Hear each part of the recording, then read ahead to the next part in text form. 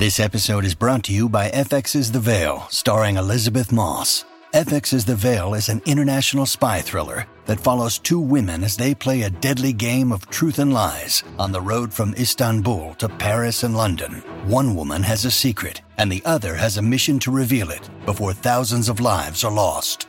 FX's The Veil, now streaming, only on Hulu. Welcome to the New Books Network. Hello and welcome back to New Books in Indian Religions, a podcast channel here on the New Books Network. I'm your host, Dr. Raj Balkaran. More about me at rajbalkaran.com. More importantly, today I get to speak with Dr. Sam Wright, who's a visiting professor in the Department of Arts and Sciences at Ahmedabad University. We're speaking about a brand new, exciting book called A Time of Novelty, Logic, Emotion, and Intellectual Life in Early Modern India, 1500 to 1700. It's a brand new 2021 OEP publication. Sam, welcome to the podcast. Thanks very much for having me. It's a pleasure to be here. Now, from what I understand, you've listened to the podcast a fair bit. Yes, I suppose I'm a regular listener, and I enjoy all the various conversations that you put out there. That's great. They're pitched to the interested public member in terms of, public education. And I always wonder, how do our colleagues stay stimulated? The questions are so what's your book about? But nevertheless, many of our colleagues listen, which is fantastic, actually. Oh, it's always an enjoyable experience to listen to the podcast. Great. So this book is fascinating. I mean, we've covered a number of fascinating books, but this strikes me, I'm in a different subfield, obviously, but this strikes me as a major innovation or intervention in your subfield. Would you agree with that assessment? I suppose that, I'm trying to put into conversation two aspects here. One is the Nyaya philosophy, and on the other hand, history of emotions. And that comes out of a longer interest of mine that I've had since through graduate school on what it really means to put philosophy and history into conversation. And so, yes, I was trying to in this book to place them into conversation, to think about what it means for emotion to or play a role in knowledge formation, the meaning of knowledge. And so yes, was trying to do those kind of things in the book. So you mentioned Nyaya. Your book is about a particular juncture in the history of Nyaya. And Nyaya, for those of you listening, many may already be aware, is one of the classical six Astika philosophical schools of ancient India. So how would you characterize Nyaya? Sure. Well, let me just give a sort of standard overview. Nyaya is presented as one of the six schools of Indian philosophy. And we can think of it, I suppose, we could gloss it as logic epistemology. But its foundational text, its Mula Grantha, is the Nyaya Sutra. And that text has come down to us through anonymous redactors, probably between 200 to 450 of the Common Era. And it's a system of thought that's concerned with large questions: what exists, how do we know, and one characteristic or one definition even of it that's been put forward is the examination of objects, examination of things through the valid means of cognition. That's to say, the accepted ways in the system of thought through which we correctly make sense of the world. From those early centuries of the Common Era up until the 19th century, I would say, there's just a very large corpus of texts, from commentaries, sub-commentaries, independent treatises, and there's major figures in the discipline: Udayana from around 10th, 11th century, Gangesha from the early 14th century, Raghunatha Shiromani from early 16th century in Navadvip, a figure who I look at extensively in the book. So Nyaya really has emerged out of a large debate context in pre-colonial India, debates with Mimamsa, with Indian Buddhists, and of course, in the early modern period that I'm looking at, you also have the development of a strong Persian and Arabic logic. And even though it doesn't seem to me that Nyaya philosophers engaged with Persian logic, that's part of the context in which they're writing in. So there's a lot of things more I suppose I could say, but it's a system of knowledge looking at again what exists, what the meaning of knowledge, how do we gain knowledge, those kind of things. So, what sources do you look at for your book? What's your data? Yeah, so this was actually a good question because it was a bit of a sticking point for me early on, because the amount of works in Nyaya for this period that I'm looking at, 16th and 17th century, is really quite large. And there's that question of, well, how am I going to enter into such a large corpus of material? So, for example, in these 2 centuries I'm looking at, according to my estimates, we have about 280 works by about 52 authors. And we have about 4,800 surviving manuscripts. So there's a lot one could dive into. And I look at this manuscript culture in the book in chapter 5. But as I look closely at this archive, I noticed that there were a fair amount of works that can be classified as essays, short essays. They're called vadas or vicharas. And these seem to me immediately to be a bit more manageable. They're quite short texts, and they're very much to the point. I mean, they announce their topic really within the first few sentences.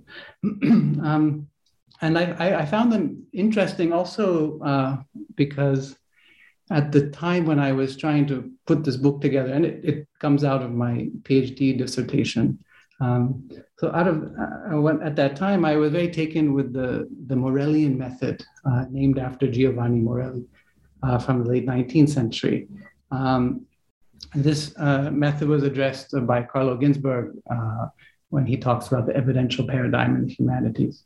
And for Morelli, he had this idea that what tells us most about some object of inquiry, and he was interested in artwork, what tells us the most are the details, those areas in an object that are least influenced by one's training or one's school of thought or affiliation.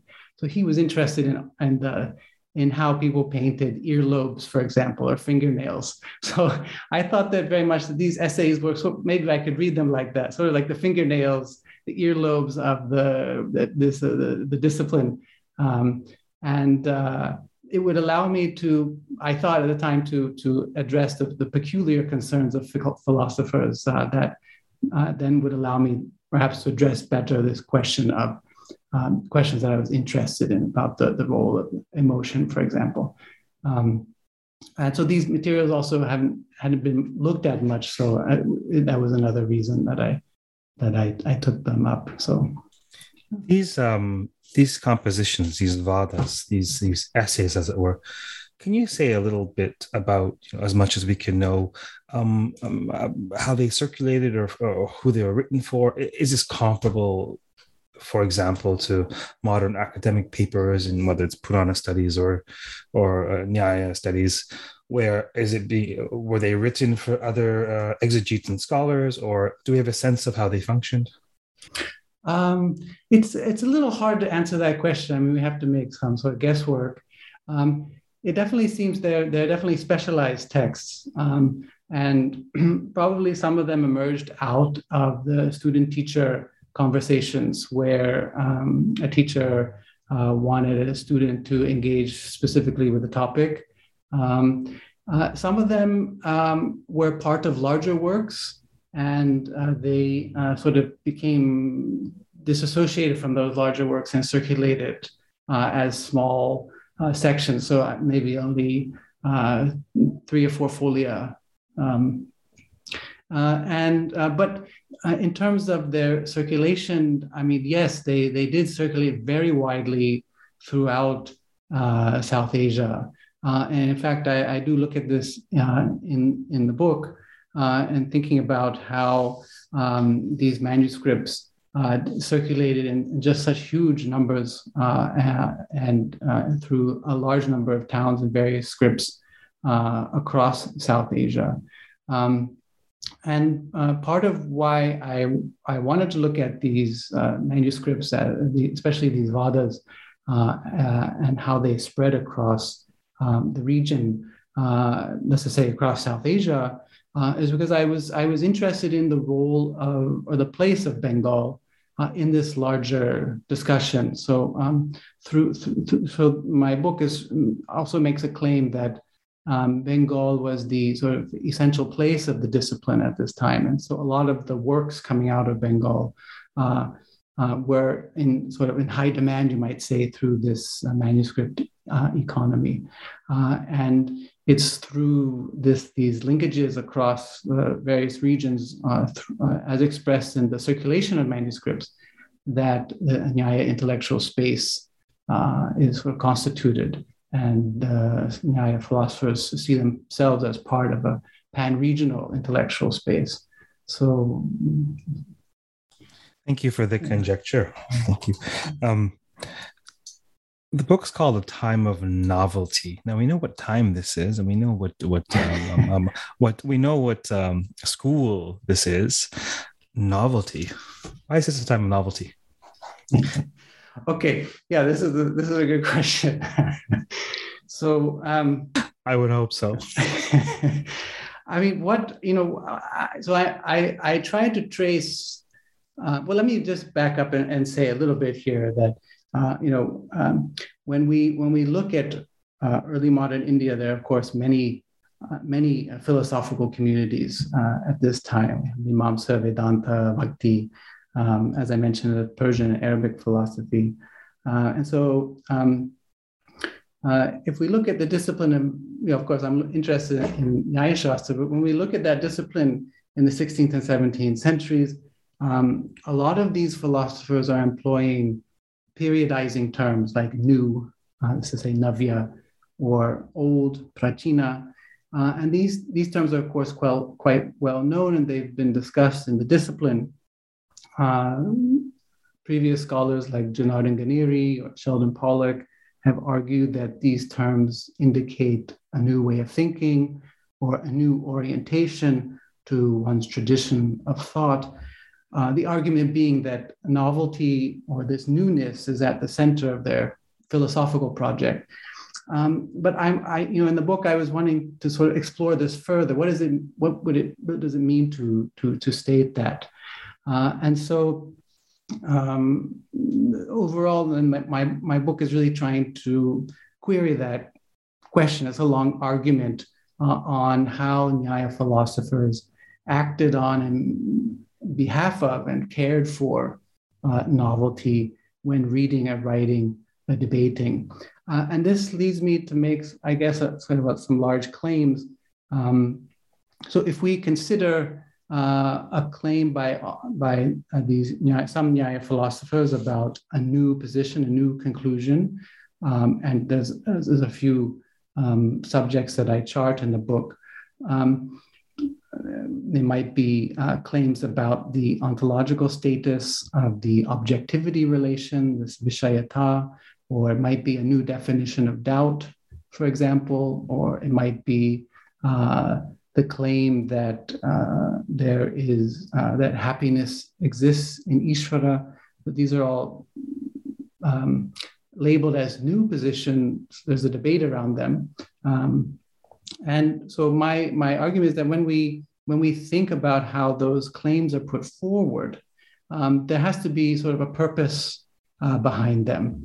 there has to be an object or some sort of communicative force that allows a reader to direct their attention to an object. It's when they're reading claims about the new authors say X or the new authors say Y. So what I'm thinking then about is about how certain objects emerge out of the claim that something is new. And so what am I really saying here? I'm trying to in the book I end up using David Schulman's arguments on the power of imagination. So for Schulman, who reads philosophical and literary texts of South Asia to make his argument, imagination is able to bring some object from a potential existence into an actual existence. And it does this through a generative process based on an initial sense perception. And that intensifies, that initial experience can intensify when we sort of care for it, or we cast our attention onto it to such an extent that it can alter reality. So I argue that when that term new is heard or read in a text or debated, it actually transcends this initial activity of reading it or hearing it in a debate, and forms the basis of a generative process in the context of Nyaya.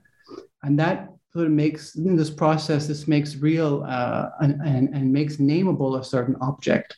That's to say, it makes real and makes nameable these Navyas as new philosophers. And so when they're recognizing novelty, that's to say, recognizing specific instances of the new within these philosophical texts, that recognition is a process of a care-filled and imaginative process whereby a community is brought into being. But to get to your, come all the way back to your question of what is this, a time of novelty? What are we talking about here? I think that unlike our modern biases, this is not a time of novelty in which the new sort of replaces the old, but it's a moment when the new and old sort of coexist together, they're co-eval. And that's what I term a synchronic novelty, where the new emerges along with the old, and indeed the old can't exist before the new. So there's this synchronic novelty is what I'm arguing is really the form of novelty that we see expressed here in this period in 16th and 17th century by Nyaya philosophers. And I suppose we could make an even larger claim that that perhaps synchronic novelty is the form of novelty expressed across the history of philosophy. So the idea that the new in this context, consciously new, referred to as Navya, the idea that it is examined in concert with the old, that idea resonates because the Hinduism house is continually renovated, never demolished, right? This is just the texture of the tradition, and part of why it's so difficult to define, and part of why it's been alive for so long, because we never, it doesn't get rid of anything. We'll take that too. Great, add that on. Why not? Sure. Yeah. Please go ahead. No, I was just saying that, just to sort of fully, maybe even more fully answer your question, we do see that would be nice. we do see cases where what is being argued as new is actually not new. It's sort of repackaged, and there's a new philosophical history argued for a certain term, and that's also quite fascinating. At this moment, that sort of these minor tangential, these minor views that have existed perhaps in the tradition prior to this period are reanimated and given this ascribed a newness, when in fact they're quite an old position. So that's also an interesting part of the way in which newness is expressed in this period. And why is this being done? Why is this being done? Yes. My answer in the book is that why somebody like Gadadhara Bhattacharya or his teacher Harirama Tarkavagisha would do this, and they do this specifically in the case of Vishayata, this objectivity relation, which is how how the external objects in the world actually link to our internal cognitions of them. I think the purpose here, why this is being done, is to narrativize a philosophical reality so that the new is presented as the now of Nyaya philosophical history. It's sort of creating a culmination of the new into this moment, into the now of Nyaya philosophical history, and allows, even if we take it further, very intimate relations with readers of their work or with those who are debating their work. So if everyone is sort of coming along with Gadadhar and Harirama and accepting this newness, this new view, then they also accept that the new contains a specific version of philosophical reality, and then it helps to coalesce a community around certain intellectual commitments and certain emotional commitments at the same time. The last thing you mentioned was going to be my next question. What does emotion have to do with this newness? Or what does this newness have to do with emotion? You know, what is the role of emotion? Why is this so important? Right. Well, I mean, I think, first I should say that I think history of emotion is a powerful lens when brought into conversation with pre-colonial intellectual history of South Asia. It's something that, we don't have much work in it, I suppose, for the pre-colonial period, but for colonial India, for example, Margaret Parnell's work was influential for how I thought about framing my own thinking around the role of emotion here. It was important for me because I think that while emotion is the activity of our inner life, right, and that's the definition that I'm taking from Jagannatha Panditaraja from mid-17th century Benares. But I wanted to try to bring emotion out into the philosophical world, as to say that it had a large role to play in knowledge creation. So I should say that this is why I use the phrase in the book, affective novelty, as a counterpart to intellectual novelty. Affective novelty is the collection of emotional practices that occur alongside the new, along with this new knowledge. And it really is used there to stress that the dynamic ways in which philosophers created planned relations with the philosophical world. I think that's the role of emotion that I'm trying to bring out in the book. How did you get interested in this subfield? How whereby did you bring these two into conversation? I suppose it's hard to sort of pinpoint an answer to that question or sort of a moment. I mean, the project emerged out of a long process through my graduate work. And I knew early on that I wanted to work on Nyaya in this period, in this 16th and 17th century. Actually, it's funny, right before I was going into graduate school thinking about Nyaya, my brother gave me a book that had an essay in it by Quentin Skinner, his well-known essay, Meaning and Understanding in the History of Ideas. I became very influenced by this essay about how, what does it mean to read philosophy and history together? How do they overlap? That's why in the book, for example, I try to draw on a fair amount of historical documents and secondary sources in Bengali, because as Bengal is really the premier intellectual center of Nyaya Shastra here at this moment, more so even than Benares. There's a lot of writing on Nyaya in Bengali and some important primary sources. So I had always had this interest in connecting Nyaya philosophy with a historical context. I just wasn't quite sure how that would sort of work out, what direction that would take. And so I do have to admit, it took me a while to realize that what I really wanted to do was to think about the place of emotion in the way it was constitutive to the meaning of Nyaya philosophical knowledge.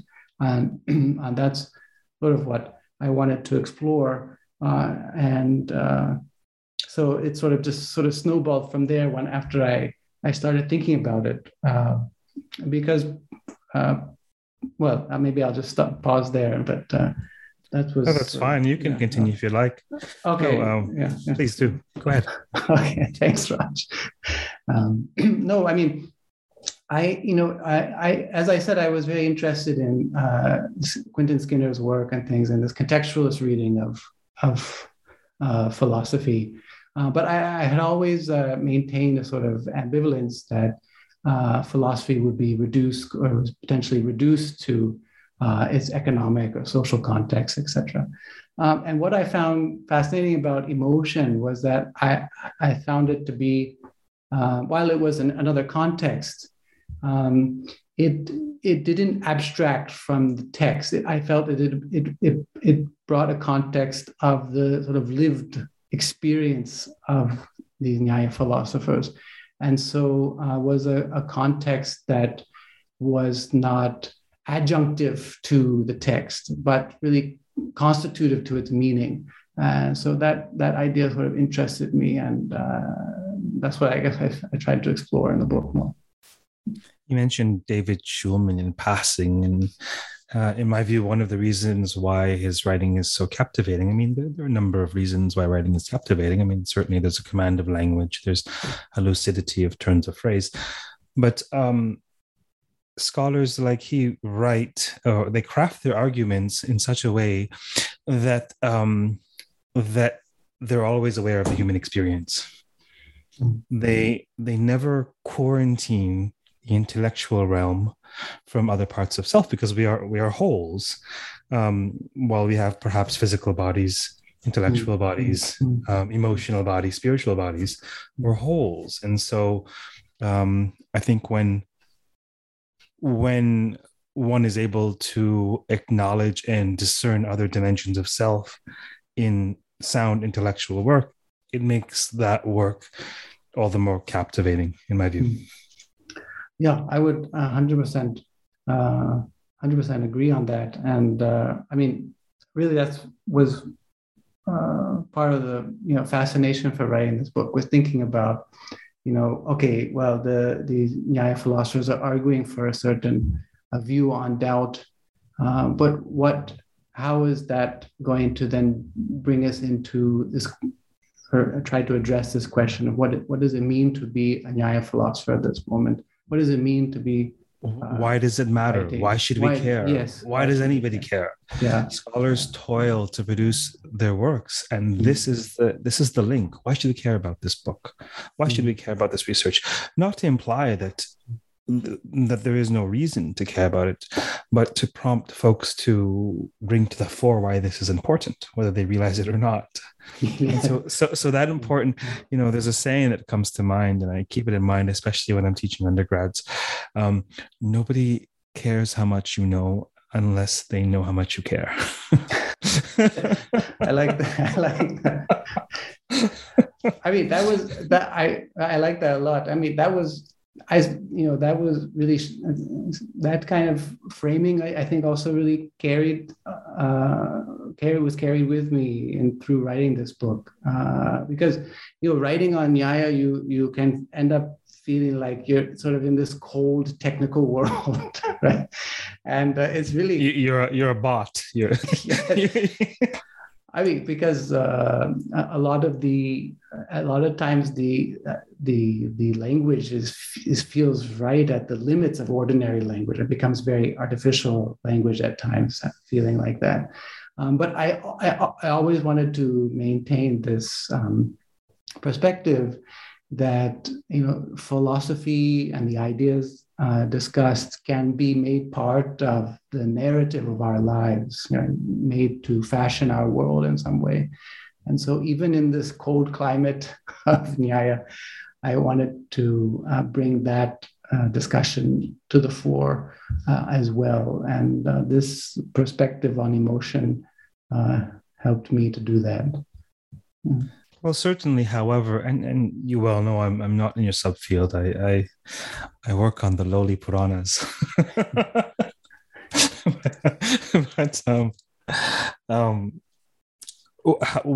However we interpret what Navya or what this newness, this very self-conscious newness is, however we interpret philosophically, clearly as human beings, there would be some sort of excitement, sense of adventure. There would be some sort of emotionality around this is Nyaya 2.0. This is there would have been this is more than the slicing and dicing of ideas, right? Or epistemological claims. This has to do with identity formation. This has to do with being conscious of your moment in history, right, in relation to tradition, however you define that. So this is an important word, right? Yeah. Tell us how the book's structured for those who are considering getting it.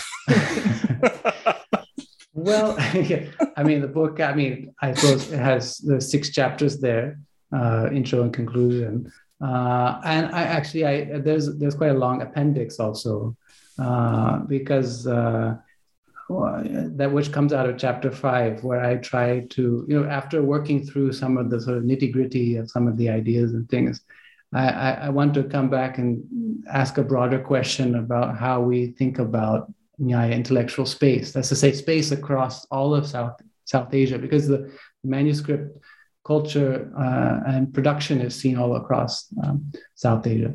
So the chapter 5 then contains some maps and things that where I have worked through a variety of surveys that list the fine spot of the manuscripts that they have surveyed. And a lot of these are colonial artifacts, these surveys. So they're coming from 1860s, 1880s.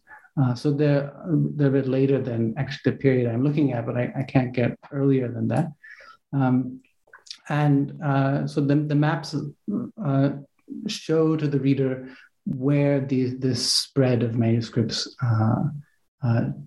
occurs across South Asia, and the appendix includes the authors and things and the location of those where those texts, where those manuscripts are according to author.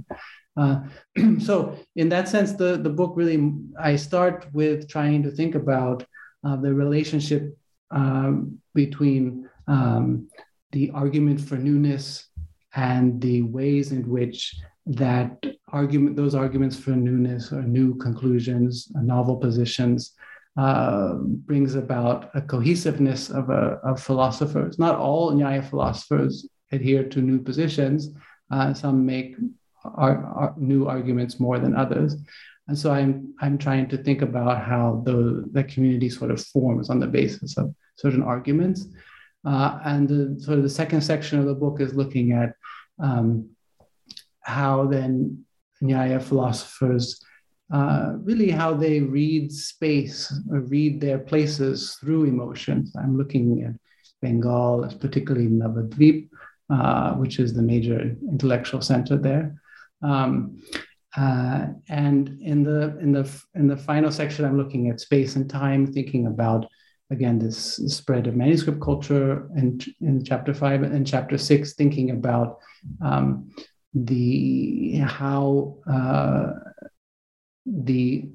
newness contains a temporal history or a narrative of philosophical history that we can maybe unpack a bit more. So that's sort of very broad brushstrokes for how the book is structured. That's sort of what we do here on the podcast, the 30,000-foot view. Anyone who wants to, and jump out and parachute down, they're welcome to, but we're looking at the broad strokes. Who's the book for? Who might be most interested in reading the book? Well, I suppose if you're interested in Nyaya Shastra, this would be a book to look at. or Indian philosophy in general. I try to speak to broad concerns there. Again, if you're interested in how the history of emotions could be used to think through its connection to intellectual contexts, you would find the book interesting, I hope. And just in general about the various contexts that one finds in early modern India related to engagements with Benares and Kashi as a place of spiritual liberation. It takes up a long chapter 4. So there's questions around religious studies there, religious history. I maybe I'll just say one more another thing, Raj, about please. This is again another very broad point about the book, but I think it's an important point to make, which is that the title is A Time of Novelty, and I'm very serious about it's a time of novelty. It's not the time of novelty. I think that's important to stress. And the distinction is important for me because I'm not claiming in the book that this is the first time that periodization in the discipline of Nyaya takes place, or that it's the first time that terms like Navya, etc., Prachina are used. Periodizing terms were used by Gangesha in the early 14th century, who was based in Vitala, and probably also before that. So what I'm saying here is that, and what I argue in the book, that there are potentially multiple times of novelty in Nyaya Shastra or in other intellectual disciplines. But each time of novelty would require its own historical and philosophical treatment or excavation, if you will. What makes the 16th and 17th century a time of novelty will not be the same as what makes the 14th century a time of novelty. So that frame informs how I'm writing in the book. I'm not seeing it as some sort of culmination into a novel moment, but rather investigating how the new is constituted in this period without assuming a teleology to that novelty. Fascinating. Was there anything else about the book that you hoped we would touch on? Well, I feel like we've covered a fair amount. Mission accomplished. Yeah, it was a pleasure and to write, but also very challenging sometimes. So, but I'm glad it's just wonderful to be able to speak with you about it and to. Well, birthings are painful, yeah. Yes, but fruitful and worth it. And it was a pleasure speaking with you as well. I'm glad you've heard the podcast before, so you knew what you were getting into. You didn't require too much priming. Or cajoling. No, I was very happy to speak, and it's really it's a pleasure to meet you and to be able to chat about the book. And I look forward to listening to the additional podcasts that you put out. Yes, likewise. It was a pleasure. Just for my own curiosity, is this an area that you are continuing to research? I don't think I'll ever get Nyaya Shastra out of my brain. I think it'll be out of my system. It'll be something that you have an emotional attachment to Nyaya. Yes, I do definitely for good or for bad. So I'm interested in sort of expanding a little bit on chapter 2, the way in which they're theorizing this connection between mind and world is something that's fascinating me still, and I want to maybe work on that a bit more. I am also interested in how Nyaya philosophy might be able to speak to the climate crisis, and that's kind of an ongoing interest of mine, but I'm not really sure how I would frame it yet. It's interesting to me to try to be able to recover philosophical ideas from the early modern period and see in what ways they might be able to help answer questions that we have today about pressing problems that we're grappling with. Excellent. What comes to mind regarding your interest in harnessing your research for the climate question, climate crisis? If I'm not mistaken, there is a proposed topic for the upcoming AAR. It might be the Hinduism unit, or it might be the SARI, the newly named RISA is now SARI unit. And they're looking for proposals, if I'm not mistaken. So perhaps you can submit. In either case, I suspect we will speak again one way or another. That would be great. I would really look forward to that. Great. Thank you for appearing on the podcast. Thank you so much, Raj. For those of you listening, we've been speaking with Dr. Samuel Wright, who's visiting assistant professor at Ahmedabad University. We've been speaking with him about his brand new OEP monograph, A Time of Novelty, Logic, Emotion, and Intellectual Life in Early Modern India. Until next time, stay safe, stay sane, and keep contemplating the marriage of emotion and logic. Take care.